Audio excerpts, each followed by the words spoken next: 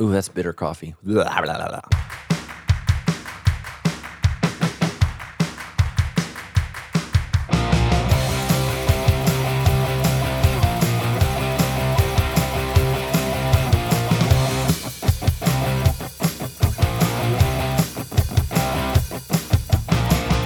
Well, hey, everybody, and welcome to the Debrief, a weekly Q&A show from your friends here at Sandals Church with Pastor Matt Brown. I'm your friendly host, PRD, hanging out here across the table from Stephanie Schaefer. What's up, guys? And we are seated across from the PMB. Not necessarily across from. I guess if you link the two of our forces together as if we were playing Battleship, then we're perpendicularly situated, not against you, near you, alongside you. At right angles. Yeah, ready to hit you with some real questions so you can bring back those tough questions so you can bring back the real answers. So I texted you today. I got to change your name in my phone. Oh, is it? Are you still Keen? Yeah, it's still Keen. That's okay. Stephanie Schaefer. I got referred to in a work email yesterday as Stephanie Keen and was like, oh yeah, cool. I was like, oh, that's actually not my name anymore. I asked Tammy if she ever thinks of herself being Harrington. And she said, no, never. Because her mom's name has changed because her mom remarried and her sister's remarried. Oh, yeah. So she's like if someone says Tammy Harrington, she's like, I don't know who that is, which is just weird to me because that's who I dated in college. Oh, yeah. Isn't that bizarre? That is kind of weird. Yeah. So I kept Keen as my middle name. So I just not quinoa. I was hoping for quinoa. I love they don't quinoa. let you just change it. You have to just remove something. Okay, Otherwise, I would have given it a shot. Yeah. So you guys on the show here, on the Debrief show, we do not do a lot of special promotions, but before we get into it, we got a great follow-up question and then a lot of good questions about baggage series. But I want to do a quick promotion here. Whoa. For our boy, Tim Holly. I don't know. You guys saw his face this morning. For those of you, he's not going to be on YouTube or anywhere today, but he's just got a pretty great looking stash going on right now. I don't know. I totally disagree with everything you've just said. Here's one thing I think you'll agree with. We're going to take his picture. We're going to post it on our Debrief social channels, and maybe we'll let you guys decide out there. He saw the Mission Impossible movie and got inspired by the guy that plays opposite Tom Cruise. Yeah. Went home, put that mustache on. I wish I could get you as inspired about Scripture as you are about Mission Impossible. I got a lot of verses here in the situation on our notes today. We got some good verses coming your way. We do. Well, today we were talking all about exhaustion and burnout. Since Pastor Matt, your message this weekend was on rest as we work through some different types of baggage. This week we're talking about exhaustion. Over the next couple of weeks, we're going to be talking about things like broken relationships, anger, and shame. And we're actually bringing in one of our on-staff, we're going to call him an expert, our soul care director, Brett Ryan, is going to be joining us. He's got a lot of education and training in this area. And so we want to bring him on to answer your questions. So if you've got questions about broken relationships, about anger, about guilt or shame, get those into us at debrief.show or on Facebook. We would love to start answering those questions. So, hey, what's the lead character's name in Mission Impossible? Isn't it Jack Ryan? Ethan Hunt. Jack Ryan is the Hunt for Red October. Oh, yeah. That guy. Or Jake Ryan, if you're a big fan of... Brett Ryan is our Jake Ryan, or Jack Ryan. Jack Ryan is Tom Clancy. Ethan Hunt is Mission Impossible. Yeah. Mm-hmm. I was thinking 16 Candles is Jake Ryan. Oh. I went a different direction. For the ladies who are listening who maybe aren't Mission Impossible. I wanted to be him. For those of you who grew up in the 80s. I kind of liked what you said about Brett, Stephanie. I just wondered if maybe I could be referred to as on-staff expert. I'm going to let you guys kind of decide and throw that out there wherever it seems fitting. I'm going to toss that around in my brain and say no. Mm-hmm. Yeah, sorry. Well, let it ruminate. He's gone to a lot of school, gotten a lot of training. How about resident mascot? Fair enough. One of the things I think you guys could maybe just consider is just praying about it and just seeing where we shake out. Yeah. All right, okay, we got a great follow-up question from Kyle. Kyle and I actually met at the Hunter Park campus this weekend, and he sent this in. This is follow-up from our, I'm not going to say heated, but it was really hot in the room when we recorded last week's episode about Judgment Day and all that kind of stuff. Kyle says, on last week's debrief, you talked about Christians giving an account for their sins on Judgment Day, but not being condemned due to our faith in Jesus. But I've always thought that when God forgives sin, he completely erases it as though it never happened. And then he shares a couple of different verses that we've got here. And he says, how can God, quote, remember our sins no more, end quote, but also make us give an account for all of them on Judgment Day? Are sins truly erased by confessing through the power of the blood of Jesus or not? Yeah, absolutely. So, of course, they're completely erased by the power of confession. So what does it mean to truly confess? To truly confess is to repent, which means to turn away from your sin and confess it to God as sin. You're basically killing it and you're moving on. Yes, that's done. What we're talking about is Christians who are going to stand before God, who have unconfessed sin, who did not repent of it, who continue to live with relational sin, relational baggage. I mean, a lot of these things that we're going to talk about. I mean, there are Christians in our church that are awful in relationships, mean, unforgiving, judgmental, gossip, slanderers, and all that stuff needs to be dealt with. And there's a reason for that because we don't fully understand the damage of what we do. My family last night, we watched the movie Wonder, and it just breaks your heart with what the young boy who, his face is disfigured, struggles with some diseases, with what people's words do to him and how it makes him feel about himself. And for some people, right, they never get off on the right foot. Their trajectory is off for their whole life because of something that was said or done or happened to them, and they're just words. And that happens all the time in the church. I just think about the things that have been said about me in this church. It's like, good Lord, man, here we are trying to, love and serve and do what's right. We make mistakes, but it's never intentional. I've had, I can't even tell you what people have said to me. I can just hit me up in the lobbies. I'll let you know. It's just terrible. And, those things need to be dealt with and people don't repent. And usually it's because they think they're right. Mm-hmm. Like they believe their own thoughts and their own ideas. And I actually said this to one church member. I said, so you think you know what occurred in the meeting that you weren't in? Yes. That's what they told me. I was like, okay. What do you do with that? They're clairvoyant. I don't know. Mm-hmm. We have 3 pastors who were in the meeting. None of us heard that was said, but you believe all 3 of us are lying. And why? I don't know. And so, and they continue to, say that. And it's like, well, at some point, if it's not repented of, if it's not confessed, they're going to stand before God because not only did they lie and gossip, but they lied and gossiped and slandered one of God's leaders. And our job, I don't know if you guys noticed, it's already hard enough. I don't need any, it cracks me up. Like running is hard enough, right? You ever see those people that put the weight vests on? I'm like, what is wrong with you? Like it's already miserable. Why do you have a 30-pound weight vest on? And of course, we're going to get a bunch of hate mail because of all the benefits for that. Look, running is hard enough. I don't need to add anything to it. Ministry is hard enough. Here's what Paul specifically says. Don't add any negative crap to their life. So all of that occurs in the church. We're brutal, we're mean, we're backstabbing, we're unloyal, we assume the worst. All of those things are going to be dealt with.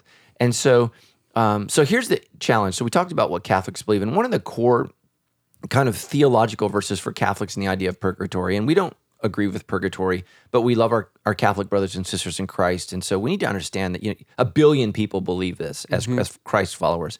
One of the core kind of just theological principles for their understanding of purgatory is when David commits sin with Bathsheba. So Nathan, the prophet, confronts him, right? Okay. And David confesses, I've sinned. Nathan says, your sin has been forgiven. However, do you remember what happens? I don't. No. Your son will die because of your sin. Yes. So there's forgiveness, but there's still a penalty. Mm-hmm. And that's really, really hard for many of us because the child didn't do anything wrong, right? It was David's sin that ultimately led to and that's a brutal passage, but that's kind of the idea of forgiveness and yet judgment, right? So he's forgiven of his sin. He's not personally condemned. His life is not forfeit. But there's a loss. And it's the loss of a child, which is right. It's deep, and so a lot of you are going to spin with that story because it's like, oh my gosh, I thought God was good. Yes, He is good. He is holy. He is loving, but He's also just. And the reality is, David killed Bathsheba's husband. Like there was a horrendous sin that occurred here, and there are consequences. And so the biblical understanding of that is there was grace, but there still was judgment. And so again, what Jesus Christ forgives us from in our sins is condemnation. The wages of sin is death. That's the core principle that Paul lays out. But the gift of Christ is eternal life. So that what's at stake here is life or death. Christians have confused that with rewards and loss. We've confused those ideas. So a couple passages to look through specifically, right? Because we're not just Jewish, right? So what happened to David happened before the cross. So that's part of the reason that we don't fully affirm the Catholic understanding of purgatory, that you must have your sins purged out of you for that, because there's the cross and that sets things different. So what Paul says, and can you confirm these verses to make sure that I'm correct, because I don't have my Bible in front of me, but I believe it's 1 Corinthians 3:15 that says, all of us are going to stand before the fiery throne of God, and everything's going to be tested as through fire. And what makes it through that fire on the day is going to be rewarded, and what is burned up on that day will be lost. So that's 1 Corinthians 12 through 15. It starts at 12. Okay, yeah, it's chapter 3 though, right? 12 through 15. Sorry guys, I'm pulling this from memory. Then in 2 Corinthians I believe it's 2 Corinthians chapter 5, verse 10.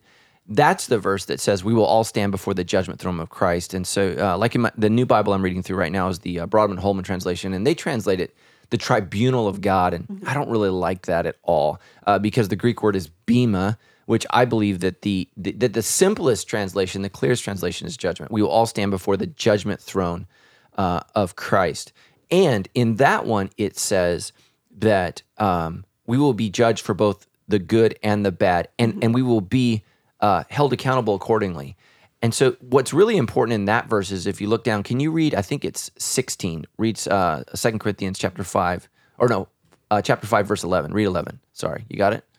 Since then, we know what it is to fear the Lord. We try to persuade others. What we are is plain to God, and I hope it's also plain to your conscience. Yeah. So what's so key here is that for the believer, with the idea of judgment day coming, so 2 Corinthians chapter 5, verse 10 says, right, we're all going to be judged. We're going to be held accountable for what we did, both good and evil in this life. And then verse 11 says, so we move forward in our relationship with God, and the key word, the active word there is in fear. A healthy respect. And here's why I'm trying to press on this so hard, to all of our debrief listeners is the church is not ready for the judgment day. We're not ready. It begins with us. We're not ready for this day where we're held accountable for how we live, what we do. We have this casual relationship with God. We're really what we're worshiping is ourselves. God does what we want. He answers according to our needs. When we're angry with him. Like we've completely flipped this whole relationship around where really God serves us. And that's just dangerous. It's absolutely dangerous. And we're going to be held accountable for how we lived. And not only that, but how talented are you? The more talented you are, the more judgment is. I mean, that's the parable of the talents. Each is held accountable for what they've been given. And, all these Christians are so envious of how everyone else has been blessed. You need to be terrified of being held accountable for what you've been blessed with. So rather than looking, at everyone else, you need to look at yourself and say, okay, God, I need to be a good steward with these things. So I think that those are key things. I also think it's Romans 14:12, I believe. We will all give a personal account before God. Is that correct? Romans 14:12 or 14:6? Catching up here. Sorry, I probably should have a Bible with me on this show. That'd be great. Your brain's working pretty well for it. I don't think it's that's. Oh yeah, 14:12. Yes, each of us will give a personal account to God. Yeah, so Romans 14:12, and so that's just really, really important. And right, that's after he lays out the whole salvation process. Romans 8:1. There is now, therefore, no condemnation for those who are in Christ Jesus. But we're also going to be held personal account. And so the danger of Western thought. So Western culture is a beautiful thing, although it gets pummeled in modern academia. It's beautiful. It's done better than any other culture in terms of almost everything, in terms of feeding its people, educating its people, doing all those kinds of things. The negative of that is it tries to over-understand things. And so as Western culture embraces the religion of an Eastern culture, we've developed this thing called systematic theology. And so what that is, it's developing a system, and we put everything into boxes and categories. And the problem is, there's so many gray lines in each Eastern culture, and there's sometimes Jesus will say, the absolute opposite, like, whoever is not for us is against us. And then a couple verses later, he's like, oh, don't worry about them because whoever's not against us is for us. You're like, wait, what? You just said exactly the opposite. Yeah, and that's the Eastern mind. The Western mind is black or white. It's right or wrong, right? It's mathematical in the way that we think, and that's done a lot of great things. The problem is it's removed mystery. It's removed, just kind of this wading into the spiritual life with a sense of holy vagueness. Like, okay, I'm not sure what this passage means, but I'm going to sit in it with just like holy reverence. And so, and Christians will throw out the verse, well, God is not a God of confusion. Well, he's not talking about him. He's talking about our worship. Like that verse has nothing to do with how the Bible's laid out. It's how we worship. Like, don't confuse people. Don't be weird. Don't be bizarre in the way that you worship. You need to have some order. People need to understand, how things work and not be confused as to the process, right? Our God's not a God of confusion. He's not trying to trip people up. However, trying to understand him is confusing. It is at times. So just know that, I believe, again, we need to look at 1 John 1:9. If we confess our sins to him, he is faithful and just to cleanse us of all unrighteousness. And we need to trust that and say, God, I need to confess these sins to you. And as a Christian, I have had the Lord speak directly to me about some sin in my life, and it was fierce. It was scary. And the Lord basically, I felt like said, you deal with this or I'm going to deal with you. And I'm telling you, scared me to death. And so there's just some things in our lives that, and just so you know, that's really helpful, especially in terms of addiction. Like, okay, so I'm at home alone at night and I'm going to look at porn. Do I want to deal with God about this? No, I don't. I don't want to deal with my wife on some things. I mean, I just don't, because she's a powerful person. She's not God. God is to be feared. Our God is a consuming fire. And again, I'm pressing on this because we've made love allows us to do whatever we want. And that is not love. That's not love. Our idea of current love is just bizarre. Like, I love you, so I'm going to let you sin against yourself, against me, against everyone. We make excuses for people, and sin kills everything. Relationships, people, it's destroying, it's ripping our culture apart, and in the name of love, we're bringing great pain. So just really, really work through those verses that I've quoted. 1 Corinthians 3:15, 2 Corinthians 5:10, Romans 14:12. Really sit in those verses and say, God, what do these verses mean? Teach me this. Speak to me. You don't have to listen to me. I'm not telling you guys anything new. I'm just telling you what you haven't been told. And so, let's just jump in politically a little bit. There's a lot about this whole concept of fake news. So whether you're for Trump or not Trump, here's the problem with our media. Our media is selectively choosing, whether you're on the left or the right, what is news. That's the problem. Here's the problem with modern Christian education. Pastors have selected which verses to teach you. And so what we've selected for the last 40 years is all the loving verses, all the graceful verses, all the verses that make God this just good, mushy grandpa in heaven who's just so glad you're alive. And we've negated, all of the verses where God is very serious about sin, very serious about his holiness, very serious about righteousness. We got to remember, Jesus, who loves us, said, unless your righteousness surpasses the Pharisees, you will not inherit the kingdom of God. You got to be better than them, which, we're all in trouble. So we got to remember that. And so just know that pastors choose things, I believe oftentimes to make Christianity, which we should, attractive, because I think that the attractional model works, but we also need to preach the word of God, all of it, not just the parts that we like. And, just like, for example, we're going to get into rest. Our culture sins against rest. We sin. We deny the Sabbath, and we're all culturally paying the consequences. Everybody's burned out. Everybody's fried. Everybody's exhausted, right? And so because we've not honored the principle of the Sabbath day, which our Constitution honors, and this whole idea of separation in state is just completely, what it means is the government can't pick a religion and say you have to be this, but it still honored the concept of the Sabbath day. And ultimately, they gave us both days, Saturdays for the Jews and Sundays for the Christians. Or if you're a Seventh-day Adventist or Seventh-day Baptist, those people they still believe in the traditional Sabbath. Want to thank you for those Saturdays, guys. Yes, thank you. Right, praise God. It's true. So I love that phrase you said, holy vagueness. I think that's really, really cool. The other thing even as you talk about this idea of it's not just for avoiding judgment at the end to try and live a more holy life, but I think with Titus and my boys as they grow older, as a father, and Lindy, there are things we want to give our boys that we're ready to. We just have to wait for them their maturity and their character to catch up a little bit. And I have to imagine that for so many of us, Pastor Matt, you've always talked about you desire the spiritual gift of healing. Yeah. I have to imagine that there's so many of us, we have these desires from our relationship with God, and God is saying, we got to get your character to this place where you grow, so I can actually give you all of these things in life that I want to give you, which is why he's calling us to holiness so that we can handle those things, Yeah. And again, read the book, The Great Divorce. It's going to terrify you. Get through it, but it's magical in terms of how C.S. Lewis explains why most people won't go to heaven, because they can't handle it. They're not ready for it. They haven't lived a life where they exercise spiritual principles that prepare them for heaven. And so that's why the Catholics developed the idea of purgatory, right? You're not ready. You're not ready to enter into the presence of the Lord. And so there's a process by which God makes us ready. And that's what they mean by purgatory, which is the word purging the things in us.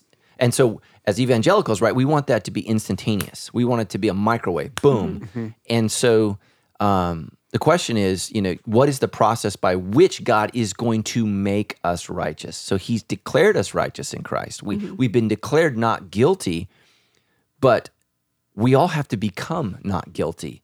Otherwise, heaven's going to be just as dysfunctional as earth, right? If we're all just declared righteous, but we have not become righteous. And so the question is, what is the process by which that happens?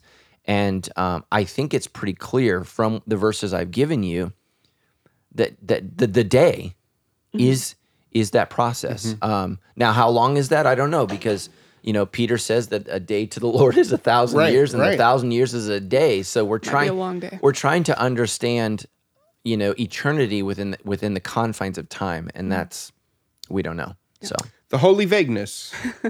Well, now shifting onto this topic of rest, I'd love to actually even hear, sort of, Pastor Matt, what has rest looked like when it comes to we talked about God calling Sabbath holy, wanting us to honor the Sabbath.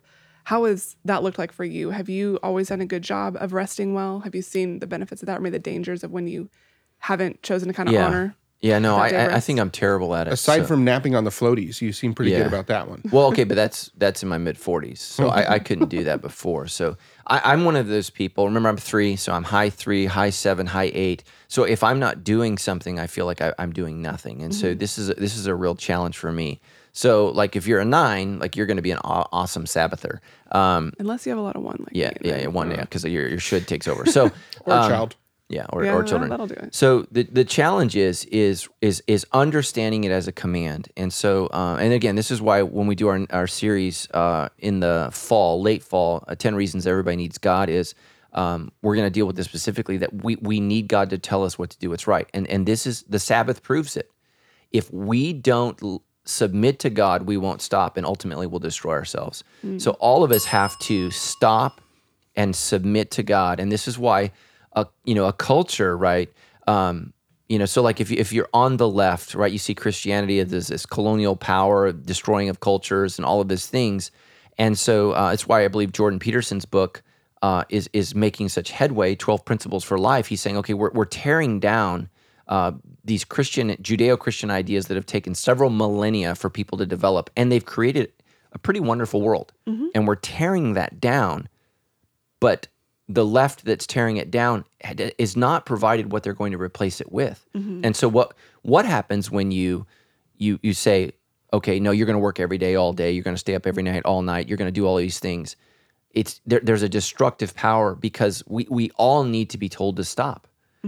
Because what it means is we can't stop on our own. So that's why God's given us this principle, right? You're going to work yourself to death. And that's what's happening in our culture. And so I, like all of you, have to submit to God. I have to take time off, and I have to rest. I struggle with a great deal of guilt. I feel very privileged and honored to be where I am in life. And I have a hard time resting and taking time off. I feel guilty, when I'm gone.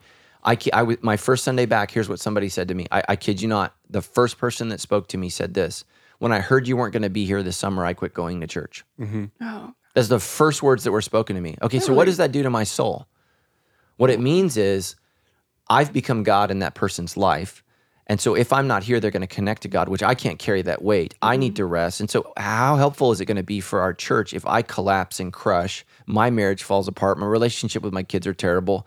And so here's the reality, church. When I'm gone, the church attendance drops, church giving drops, like it affects our church negatively, and which is sad, because I think Claude and Tim were fantastic. Now, some of you love them and you were great, and man, that encourages me. It doesn't hurt my feelings when you say they were great. It actually rests my soul, because I want you guys, and I work very hard to have the people that speak to us be really, really good, and we try to find people that I believe are gifted and anointed of God to communicate, and I believe that Claude and Tim are gifted in that way.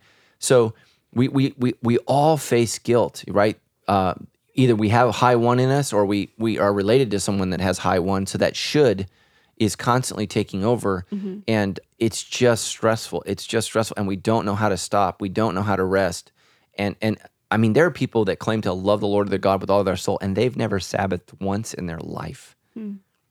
So, and you're going to be a better husband. You're going to be a better Christian. You're going to be a better father. You're going to be a better worker. You're going to make more money. All the statistics say people who are well rested do better.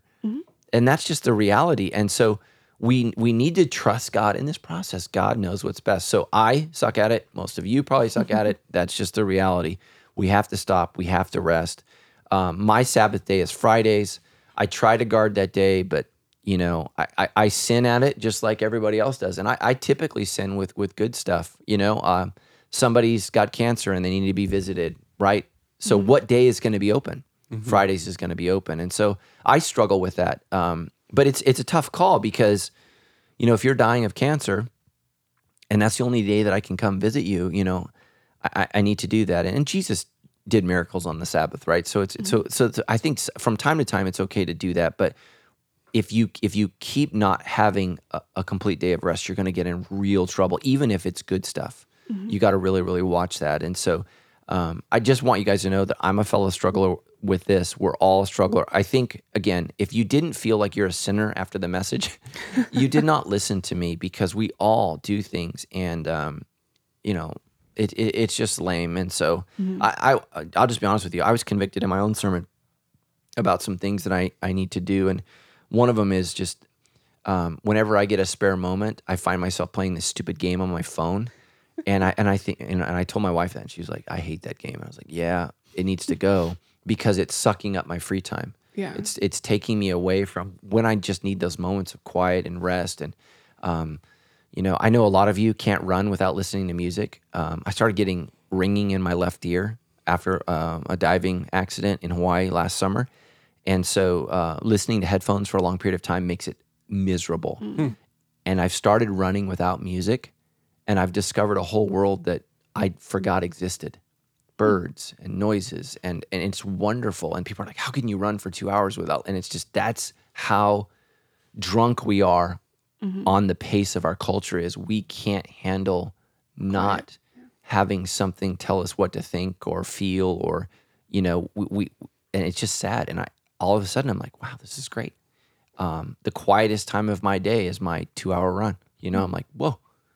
This is fantastic, unless I run into somebody.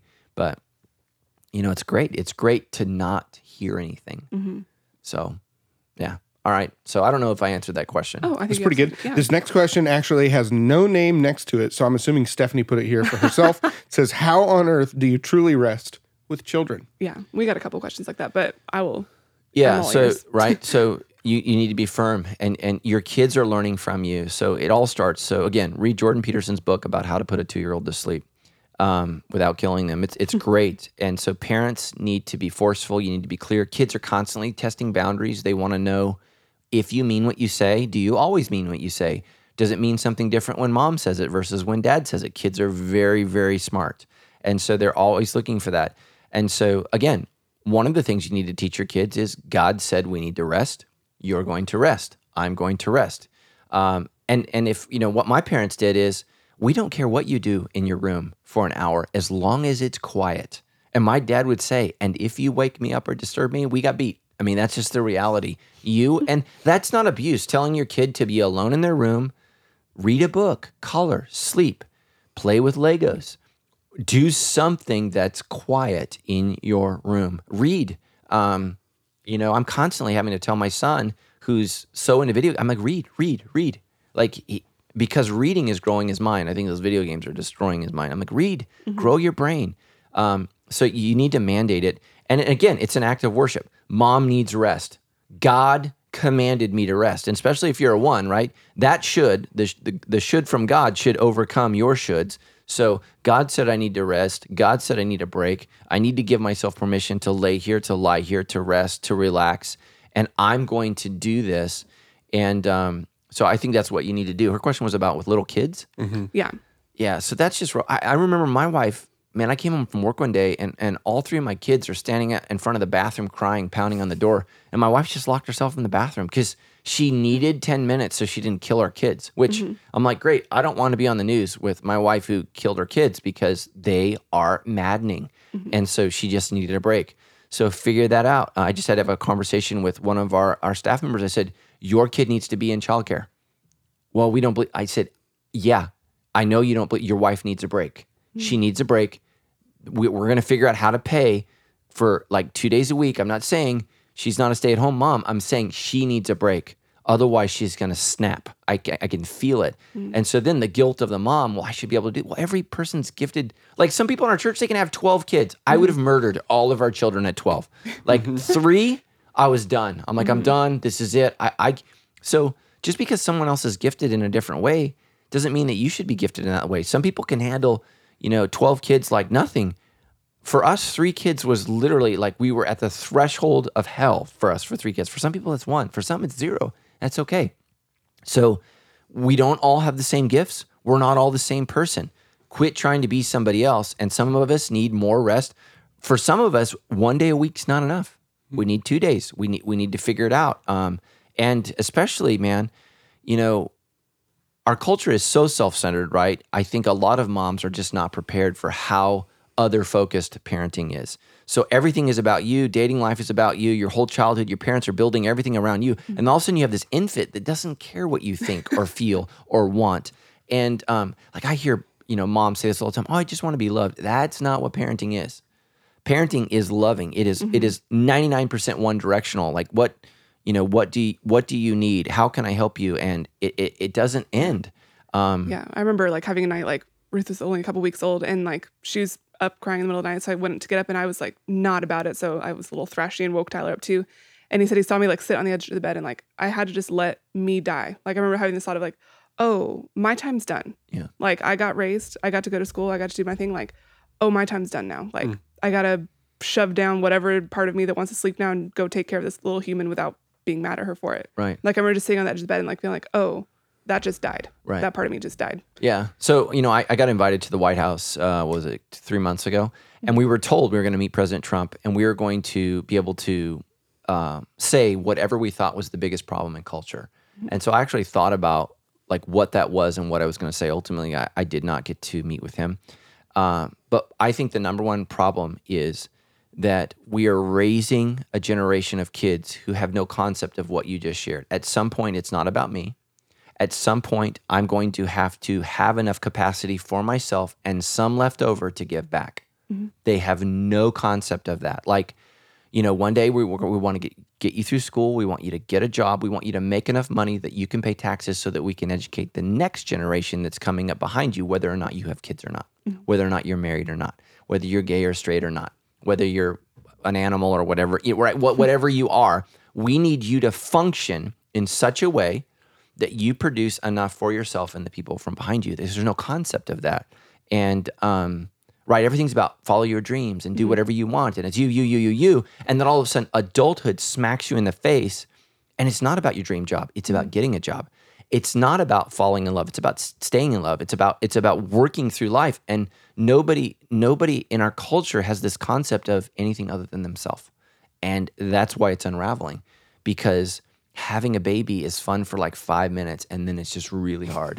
It's just really, like I remember driving home from the hospital with Madison and she was so cute, so beautiful. And I was so in love. She had this little yellow duck outfit on in the back of our car and I'm driving like 8 miles an hour. And then like 2 days later, I'm like, this is hell. Like she's screaming, she's yellow.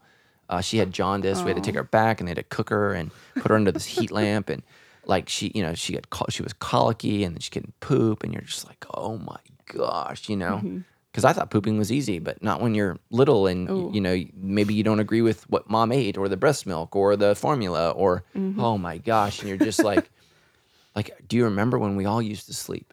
So it's really, really crazy, and so we need to prepare. Like no one's prepared for how hard life is. Everyone's shocked by it. And that means we failed. We have failed in education because we've taught everyone this. Everything's supposed to be easy. And it's just not. It's just not easy. And that's life. Yeah. Well, and I feel like I've also learned, like in getting back on this topic of rest, I feel like even I've learned over these past couple months that sleep deprivation, I feel like, can sneak up on you too, where you think you're fine, you think you're functioning great. And actually, we found this article in Newsweek that talked about that. Like, they surveyed these people, had them not sleep for a while, and all of them said, like, oh no, like, I feel fine. Like, I feel like I'm processing things normally. And they looked at the parts of their brain that were processing negative emotions, and they were getting stuck in these negative loops. So all of a sudden, these negative emotions, these negative things were taking over their brain in this like whole new way. And like, I mean, I've seen that happen. Like, I'm telling Tyler, like, I'm fine. Like, I get enough sleep. I feel fine. And next thing I know, like, one tiny little thing goes wrong, and I'm like handing the baby to him saying, I don't want to do this anymore. I quit. I'm gone. Yeah. Like, I didn't actually quit. I stayed, blah, blah, blah. But like realizing, I feel like that lack of rest can really catch up on you. So what are some ways maybe for people to, like, I feel like a lot of questions we have are struggling with the concept of Sabbath. How do you shut off your brain and actually get that rest before maybe the moment where you realize I've lost it? Right. Yeah. So I think, like all things, it's discipline. So, here's the reason why most people don't work out. They go in and it's hard. And anything new is hard. Anything new. I don't care what it is. It's hard. And so learning how to rest is hard. I think in married life, it's hard. My wife is much more social than me, which before ministry, I was probably more social than she was. But my wife would schedule us with people every night of the week. And that's happened where, like, we're with a couple on Friday night and Saturday night, and then we have family night on Sunday night, and I've preached 4 times. And then it's, I can't see straight, but I've allowed it to happen. And so the assumption, like with Tammy and I is, she will approach, well, we have nothing scheduled for the weekend as bad. Well, every weekend I have something major scheduled. I'm preaching 4 times. So we have to come together on that issue, and our lives are just so different. If she's speaking on Cultivate during the week, that's enormously stressful for her. So we have to rearrange our life. And so that's part of it is, as couples, is appreciating and understanding the rhythms of each other. And so that's a big tension in a household between a mom and a dad is the wife or the mom, if she stay at home, is critical of the husband because he doesn't help when he comes home, because she's not empathetic to what he's had to do at work all week. The husband is critical of the wife and all the things that didn't get done while he was at work because he's not empathetic to her life and what's happening at home. And so, it's always interesting. You've seen these movies; they do it over and over again where you switch places. They really should do one where the husband and the wife like switch minds on accident, and like their bodies, and they have to do each other's job and come together as a couple because roles are different, and my wife and I are very, very different in the ways that we handle things and do things. And so it's just understanding the strengths and weakness of each other, coming together, having grace, my wife, when she's burned out, is like done, like done, like scary done. Like it scares me, like you need to quit your job. We need to move to Idaho. Like I hate everyone. I'm like, whoa. Okay, that's bad. So how do we, and it's because she's not good at it. I'm not good at it. None of us are good at this principle of Sabbath because our culture doesn't stop. And so there's part of us that feels like we're missing out. See, that's the beauty in Israel is you're not missing out. There's no one's doing anything. Everything's shut down. It's like, it's crazy. I mean, even in the hotels there, everything you eat on Friday night was cooked before. So it's all, there's no toast on Saturday mornings. You can't toast it. Nope, you can't toast it. It's all pre-made. So it's boiled eggs. So you eat boiled eggs on Saturdays. It's salads. There's no coffee. I think they're allowed to do, but it has to be instant. You have to make it. It's gross. It's absolutely gross. So that part of it's terrible. But the whole culture just shuts down, and it's just really, really amazing. And they do really well. And you think about the environment that Jewish people have to live in. It's very stressful. They're surrounded by millions of people that hate them and believe that they shouldn't be there, and they're the smallest population. I mean, they're like an island in the middle of this sea of like, we hate you. So it's really, really rough for them, but they manage it. And part of the way that they do that as a culture is they stop. They cease all work, and everyone stops. And that's great. Now, even the Jewish culture, though, is becoming more and more secular. They're moving away from even their own faith, their own idea of what it means to be a Jew. And so, right, they're getting more and more busy, and things are pretty soon they're going to be like Americans, and they're going to be beat. And so I think the lie that we function at is, I'm going to go on vacation and then I'm going to catch up, and that just doesn't work. 6 days you shall work. So there needs to be a period of rest every 7th day. Otherwise, you're in trouble. You're in trouble. And so, you can work really, really hard. I was talking to one of my family members, and he just got a job as a pharmacist, and they work 7 days in a row, 12 hours a day. And I was like, no, thank you. So it's 7 days on, 7 days off. And I just thought, can you imagine? I want my pharmacist to be well rested. Right? Right? Oh, you wanted Advil? I gave you chemotherapy drugs. It blew my mind, man. I mean, that's a job where you can't get it wrong. But that's what he does, 12 to 12. That's what he works 7 days a week. So it's just brutal. So think about it. He's getting at home 1:30, 2 a.m. So then you're going to sleep. You're not waking up till, 10, 9. Oh. Then you just go back to work? Yeah. So anyways, and again, some of us have to do jobs that are really, really tough and really, really brutal, but you need to move the family life around the job life so that it works. I mean, you got to eat. I mean, that's just the reality. But so here's the problem is we're living in a culture that doesn't honor the Sabbath. So there's a cultural sin that we live in every day, and it affects us. So other people's sin affects you. It impacts you. And so that's the problem is how do we live as aliens and foreigners in this land? And it's very, very difficult to do. But Jews have done it for thousands of years. That's why they always got hated in every culture, because they didn't assimilate. They were different. That's why oh my God, these guys aren't like us. They don't assimilate. They don't become like us. They're unique. People notice that, and they've held to that. So as Christians, we haven't done as good of a job because we're under grace and not under the law. But what's happened is this whole need for Sabbath we've forgotten, and we're just fried. So, wow, we're at like an hour, and I had 3 questions.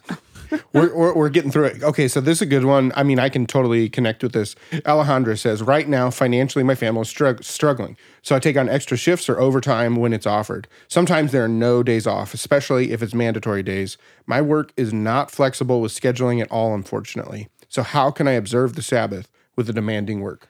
Yeah, so, I mean, you got to find new work. I mean, that's what you got. You've got to look for a new job, and so that may take some while. That may take some training. Go and get some skills. Like right now is a great time to go and change your career. I mean, people are hiring. There's a ton of jobs. There's more jobs available than have been available in 30 years in our culture. So now's a great time to try something different, something new. So that's what I would say. The next thing I would say is, take our financial peace courses here at Sandals Church. Make time for that. We can all tighten our belts. We can all learn to spend less. And so most Christians think they need to make more when what they need to do is spend less. And so you need to have a smaller house, a smaller yard. There's nothing wrong with living in an apartment or a condo.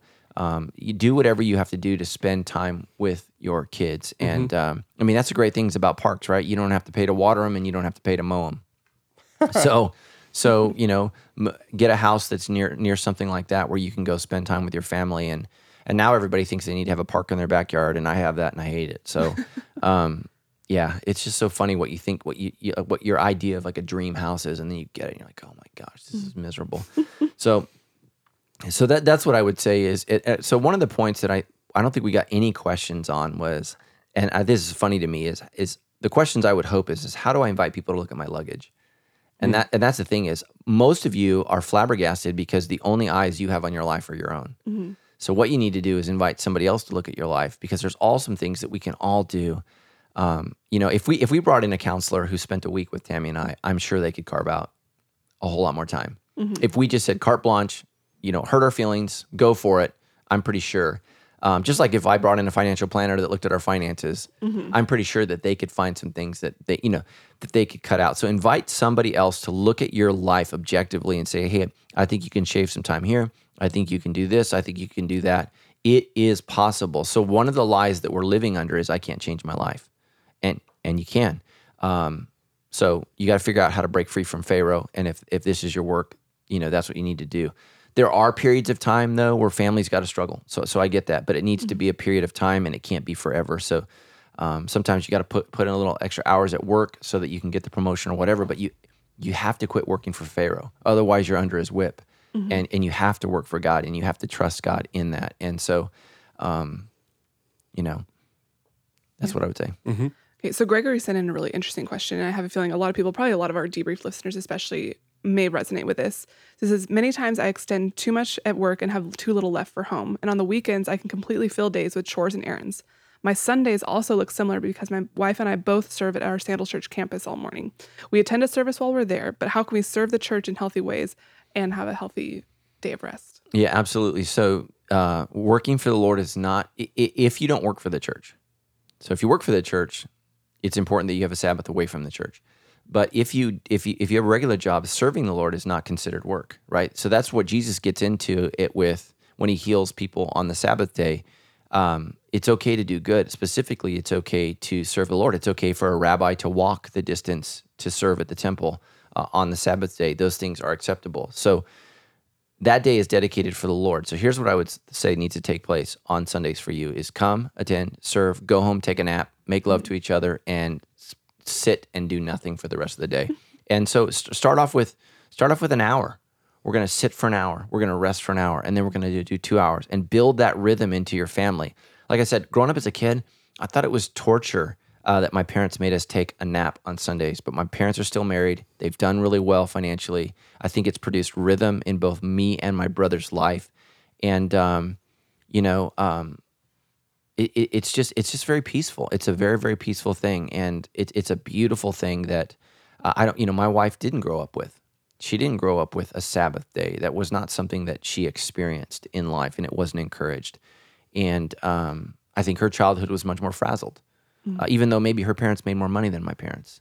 So it was a struggle. It was hard, but my parents were really, really good at it. And so just so you know, as a kid, we went to church in the morning. We came home, we ate. Usually it was potluck. My mom and dad would take a nap, do whatever they did in the bedroom for the day, and then we went back to church at night. Mm-hmm. So we did church in the morning and at night, and my parents were very rested, very, very rested, and it was a great childhood.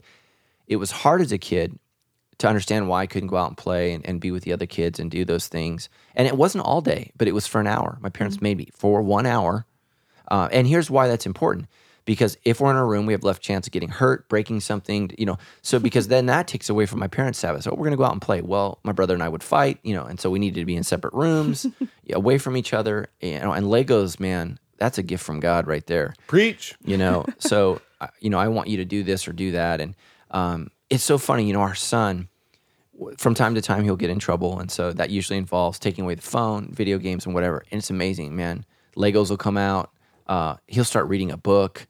He's so much more pleasant. It's just amazing when you take away the normative things and you say, okay, you're going to live a different life. He's just a better kid. It's just truly amazing. And so just know that there are blessings and advantages for that. So I would say keep working, but just know, okay, we've worshiped, we've served, have we rested? Mm-hmm. So that's the three components to the Sabbath day. I've worked for the Lord. I've worshiped with God's people. Now have we rested? And so what that means on Saturdays, you guys got to get your stuff done. Mm-hmm. So what that may mean is less sports, less things. And so nowadays, that's why we didn't do soccer. And I think ASO's great. But when my kids were in soccer, it literally was 35 minutes to the soccer fields. Mm-hmm. And I'm just like, we can't do that 3 days a week. We just cannot do that as a family. We live in Orange Crest. Basically the Riverside soccer fields are in Colton. I just was like, I told my wife, I was like, I love playing soccer as a kid. I can't do this. Because when I was a kid, we practiced, at the elementary school, down the street. It was super easy, and it just didn't work for our family, and so we had to make a choice, and we all make choices. And the problem is, here's the lie that especially, I think moms feel is you believe you can do it all, and if you believe you can do it all, you're going to lose it all. That's what happens.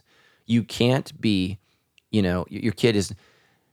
If your kid is going to excel with God, they're probably not going to excel in sports and or music and or something else. It's just that's the reality. And so it becomes difficult because those things start pinching in on your time with God. And especially like nowadays, to have your kid do sports and be competitive, you're traveling all the time. Mm-hmm. You're constantly, now your resources, your time, and all of those things are pulling in that direction. And it's just, Tammy and I made a choice. Like, our kids aren't going to be Olympic athletes. That's not who our kids are.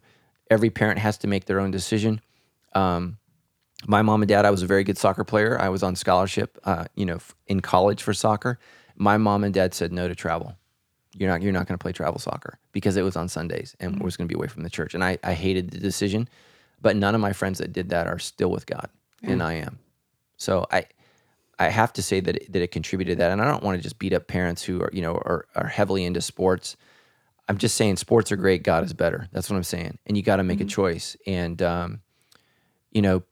John ends, I think it's First John, the last verse is stay away from idols. And the NLT translates it this way: stay away from anything that takes God's place in your life. And I love that verse. And it's always been there with me. And so it's just so easy to get caught up. And it's not just, here's the thing, guys, it's not just bad things that take away from God and take away from the Sabbath. It's good things. Sports are a good thing. Traveling is a good thing. A lot of these things are good things. And here's what I see in our culture. The more people are blessed with financial wealth, the more they travel, the more they're away from God, the less Sabbath they have. So the lie is, right, when we get more money, there'll be more time. Here's what I see over and over again: more money, less time. That's what I see over and over and over again, is as people are blessed monetarily, they have less and less time for God, and they wonder why. And just, right? We're all going to stand before God, and one of the things we're going to be judged for is the Sabbath. What did you do? 6 days, the Lord, right? I mean, think about it. You're negotiating with God. He's like, I gave you 6, but every week you took 7. Every week you took 7. And that's going to be one of the things. You violated one of the core principles of how God's wired you. 6 days you do whatever you need to do. 1 day you dedicate to the Lord. It's for worship, it's for serving him, and it's for rest. Did you do those 3 things? And all 3 of those things are a part of the Sabbath. So, and a lot of us, again, we believe that partial obedience is full obedience.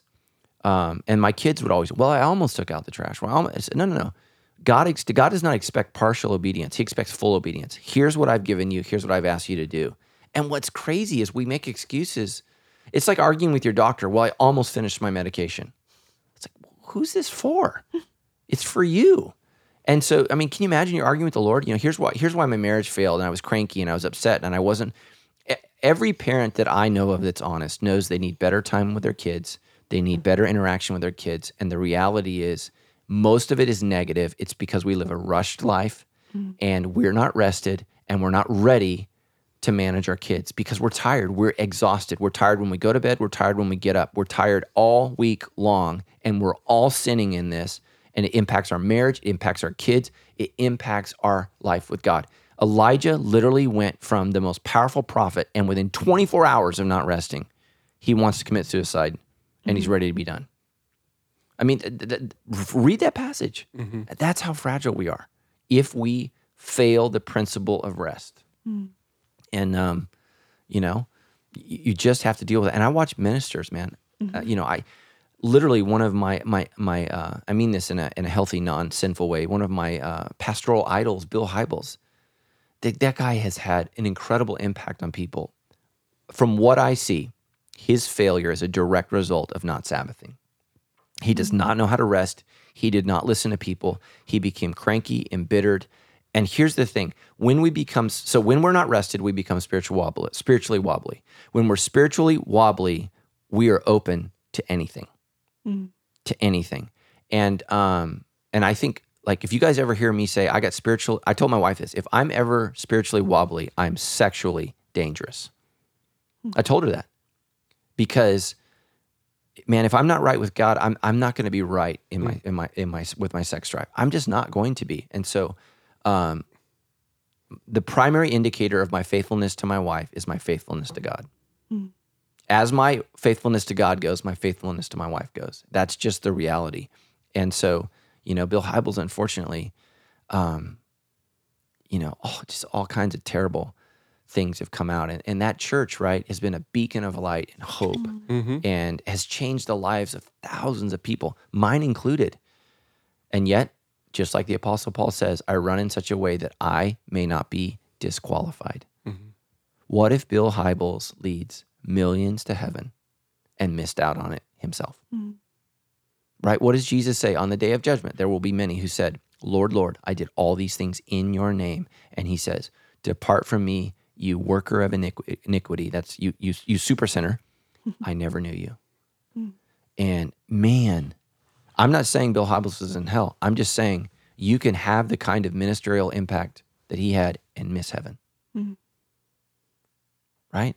I mean, so we all need to step back and just understand that this Sabbath principle is serious. Mm-hmm. It's not a minor commandment. It's one of the 10. It's a major issue. And we've got to stop, and we don't want to stop. And here's the thing. Here's what all these questions are saying. I don't know how to stop. Yeah. And the reason you don't know how to stop is because you live in a culture that doesn't stop. And if we're all honest, we're way more American than we are Christian. That's the truth. Yeah. As we wrap up, what would you say are maybe just a great couple first steps for those people who are sitting there trying to figure out how to rest and don't know how to stop? What would you say are just a good first couple steps? Yeah, I already wrote down muffin. Yeah. Eat a muffin. Have a muffin. So the first thing is admitting that you don't know how to do it, right? You can't conquer a problem that you won't admit to. So I would say, okay, I have a real problem. And then you need to surround yourself with people that will hold you accountable. I thought you were going to say surround yourself with muffins. No. Surround yourself with people that hold you accountable.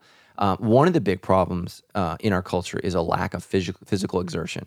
So a lot of people are stressed out all day, so they're emotionally and spiritually drained, but they've not physically drained themselves. And so that's one of the things when I started to really crash and burn out in my 30s. And thank God I didn't have an affair or did anything stupid, but I was out of my mind with the pressure of Sandals Church and all of the stress at work. And one of the things I completely obliterated in my life was physical exercise. So that's one of the major reasons we can't sleep at night, because our we have all this adrenaline that's built up from commuting at work, from just the interactions, right? So here's how our bodies were made. So you have this confrontation at work where your body's gearing up to fight, but you can't do that because you'll go to jail or you'll get fired. So your body's ramping up all this energy to protect itself physically, and then you deny that release, which is good, but that adrenaline has to go somewhere, and it's just sitting there. And the only way that it's going to come out is through physical exertion, because that's why you had the surge in energy. So like when you're driving in your car and you lose your mind and you throw your hands up in the air, your body thinks, oh, we're fighting a bear. But you're not fighting a bear. You're just mad in a car, and you're going to do nothing with it. And now you're going to sit back in your car and drive, continue to drink your drugs, your whatever, and all day long. And now you come home at night and you can't sleep because all that's been stored up. And so like a lot of pastors think I'm crazy, but when I'm done on Sundays, I typically go to the gym. It's the first thing that I do, because I have to release all of that pent-up energy that's been ramped up for the last 4 hours. Otherwise, I can't sleep on Sunday nights. So then when I can't sleep on Sunday nights, then I'm off on Monday. It affects my Tuesday, my Thursday, right? It literally just, and then I'm trying to play catch up, and I just don't do that well. And I have to be at my best. I have to know those things. So like when I went to Israel this year, I left the day before everybody because I'm the leader. I need to be rested and ready for the people who are going to go to Israel. And I learned that. I can't hit the ground with them and be in charge. I just can't do that, right? Because everybody's out of their minds. We had another guy this year lose his passport in the airport. It's the second trip in a row. And I tell everybody, you're going to be tired. You're going to be exhausted, right? You can't think. And everybody looks at me like I'm just dumb. It's the second trip in a row. You literally can't function because you haven't slept well. You're super tired. We've had people drop their iPads in the toilet in the airport, their iPhone in the you're wiped because you haven't slept for one night. Like you missed one night. You've lost one day of sleep, and some of us, man, it becomes chronic. And again, rest is a gift from God, and we need to turn to God and trust Him. And look at that verse that we wrote. There's another verse in the scriptures, and Stephanie, you can add it to the notes, but it says that God gives His beloved sleep. Like it's a gift. And so we need to say, okay, God, I want that gift of rest. And God says, okay, you want the gift of rest, then you're going to have to honor me with rest. Honor me with the Sabbath. And so get serious about it. Sit down and ask yourselves, what does this mean as a family? What does this mean for us? Like one of the things, and this is going to kill sports fans, I had to cut out for about 10 years with sports. Because on Sundays, I loved football, but it was not restful. It actually ticked me off. And my wife confronted me because I was not a good husband. I was not loving, and I was upset for a whole week because of this team that doesn't even know I exist, lost. And she had to confront me. And that's what's so funny is I was a diehard 49ers fan. My kids probably couldn't even tell you what my favorite football team is now. Because I had to take a rest from that because it was unhealthy. It was unhealthy. And that's the thing is some of the things that we call hobbies are actually hell in our life. And we think, oh, I just got to have this beer, but it's wrecking your life. Oh, I just got to have this drink, it's wrecking your life. Oh, I just got to have this joint. I just got to watch this game. And all of these things are just they're idols in our lives that are taking us away from God. And when you look at the great people in the Bible, man, they're very, very faithful. Daniel, Shadrach, Meshach, and Abednego, man, they are faithful. They didn't offer partial obedience to God. They offered full obedience. And so if you want God fully with you in the lion's den, then you need to be fully with God on the Sabbath. And so that's just read that story, because we all want the blessings. Like, oh man, I want God to use me like John the Baptist. Well, are you faithful like John the Baptist? I want God to use me like Paul. Well, are you faithful like Paul? I want God to use me like Jesus. Are you faithful like Jesus? Mm-hmm. So we want the blessings of obedience without the actual practice of obedience. And that's the problem is start orientating your life around God. That's what the Sabbath is. It's orientating your whole life around God. And most of us, our whole lives are around our career. It's around our children. It's around our hobbies. It's around something else. And if you're a Christian, that's why you need to go back to the command. God says this, remember, I delivered you from Pharaoh with my right hand. What's he saying? It was no easy task to deliver you from the most powerful man on earth, but I did it. Now quit acting like your slaves and act like your sons and daughters and rest with me. And so that's what a lot of people don't realize is, we get all caught up in, did God create, the heavens and the earth in 6 days? And we fail to realize why Moses has placed that in. What he's saying is we are becoming like God when we rest like God. That's the point. That's the point. It's not whether or not it's 6 literal days or not. It's saying we are not like other nations. We are not like other people. We are being transformed into the image of God. And what did God do? God worked for 6 days and then he rested. And because we are followers of God, we work for 6 days and then we rest. And a lot of Christians don't even think about this. But when do we believe Christ was crucified? On Friday. Friday. Right before Sabbath. Mm-hmm. Right before the Sabbath, and his words are, it is finished. Mm-hmm. He rested from his work. He died, and he Mm-hmm. rested, right? And when does he raise? On the first day of the week, the new week of a new creation. It's so profound what God is trying to teach us, even through Easter weekend. There's a new work that has begun. God is reclaiming his creation, but it does not mean that we work without rest, right? I mean, if you read Hebrews, the book of Hebrews says there is still a rest for the saints. There's still a Sabbath rest that we have not experienced yet. And that rest is ultimately when Christ returns. There's a new heaven and there's a new earth, and we're going to experience the rest of being in the presence of God. And so we long for that and we wait for that. So just know we're all sinners. And I know some of you, your kids are in sports, your kids are in everything, and you're going to be really, really frustrated at me. Just know I don't tell you what you want to hear. I tell you what you need to hear. And my wife and I made a decision. We're not going to raise great geniuses. We're not going to raise great athletes. We want to raise great Christians that have great character and follow and trust God. And that was a difficult decision. But it's one my parents made, and it's one that I think that we all need to make. And it's hard because we don't live in Jerusalem. We live in Babylon, right? And it's a very, very different place. And so we have to constantly ask ourselves, what does it mean to live in a country that is not centered on these principles of God? It's just not. That's CBU is transitioning to D1. What that means is they're going to play on Sundays. And so, I love my school, but that's one of the things why BYU is not a part of these major conferences, because they refuse to play on Sundays. And so here's the Mormons. They have, right, they're a major force in athletics, but they're like, we're not playing because for them it's the Lord's Day. And I don't agree with Mormons theologically, but I agree with them on that. And it's just sad, oftentimes we're willing to compromise things to accomplish the goals that we've set before us. And even a great school like Cal Baptist, right? That's what's happened. Now our athletes, instead of being in worship and resting on the Lord's Day, they're going to be traveling, competing, like all of these things are going to happen. And there's a cost for that. There just is. And sure, El Al, that's what El Al Airlines. There we go. I had to get my Hebrew right.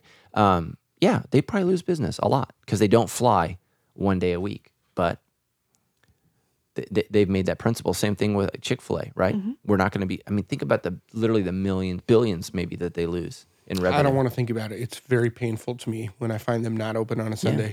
Right. But they do it. I know. And they're the fastest growing food chain in America. Could be faster, guys. That's all I'm saying. Yeah. So right. But so Truett Cathy has said, that day is for the Lord. It's for the rest of my employees. So they're going to rest, and and if they want to worship, they're going to worship. Boom. And man, they're doing good. Man, if you want Chick-fil-A, you got 6 days to enjoy it. On the seventh day. On the seventh day. You better have bought some the night before. Not even Jesus Christ himself. That's what I do. We buy it the night before. You guys, speaking of 7 days, we will be back at you in 7 more days. Hope you have a great time of rest this particular week. Also know this, you know what? 8 days a week all together now. We love you. I don't know. That's a Beatles song. Yeah. Oh. 8 days a 8 week. days a week, not because it's even more than just care. My parents weren't into the Beatles. Oh no. Yeah. You missed out. Yeah. They were big Elton John fans. I got to be honest, when I said, let's all sing together, I didn't think you were going to jump in with me, Steph. Yeah. The look on your face said, nuh-uh. Well, that's what the look on my face says, but deep inside, there are feelings and appreciation. Yeah. Just everybody think about this. We're the culture that invented the phrase 110%. Or sing songs about 8 days a week. Yeah, I mean, right? Actually, they were British, but that's impossible. You can give 100%. That's it. Yeah. That's it. That's all you got. So you have to decide who gets your 100%. And God says 6 days a week, you give it to work. 1 day, you give that 100% to me. And I listen to me. I believe 10 years from now, if you just start doing this, you'll all be blessed. You will be blessed, and you will live a better life. Again, one of my friends, man, he's super wealthy, and could buy me out 10 times over. He listened to the message, and he was super convicted, and he said, I need to float.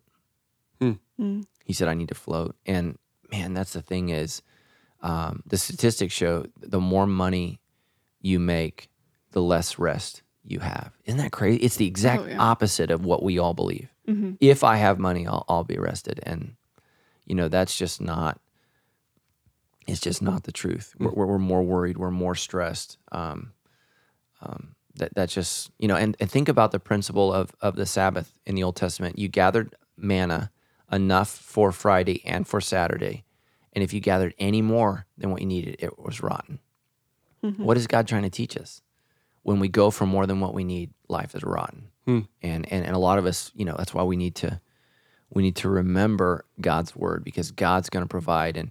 And that's the thing is, you wouldn't think that if you just work 6 days that you could compete with McDonald's, but he has. You wouldn't think that you would make enough money, but you can. You wouldn't think there would be enough time in the week to get things done, but there is. Like, a lot of people don't. So the same group out here that can't take a Sabbath, you're the same group that doesn't believe that you can live off 90% of your income. I've done it my whole adult life. Yeah. And I have more money than many of our listeners. My whole adult life, I've given a minimum of 10% to the Lord. A minimum. My whole life. I've been blessed. Now, am I as rich as everybody? No. But I'm not called to be rich. I'm called to be right. Right with God. And so, again, you have to ask yourself that question. Who do I live for? Right? So Joshua, choose this day whom you will serve. So if you guys go back and you look at the showdown between Elijah and the people of God, he says the same thing that Joshua says. How long will you vacillate between two peoples? Choose this day whom you will serve. Do you know what the people say? Nothing. You know what they're doing? We want to see who wins. Yeah. If Ahab wins, we're with him. Well, but if God wins, we're with you. But they wait. And so, man, a lot of us are going to wait until Judgment Day where we see who wins, but it's too late. As for me and my house, we will nap. Yeah. Oh, okay. Yeah, serve the Lord. We were going to nap. Right. But again, man, what if you took God's commands seriously? I think most of us would be way more rested. And just look at the amount of caffeine that we're taking, the amount of drugs that we're taking just to survive, because we won't honor one commandment, just one.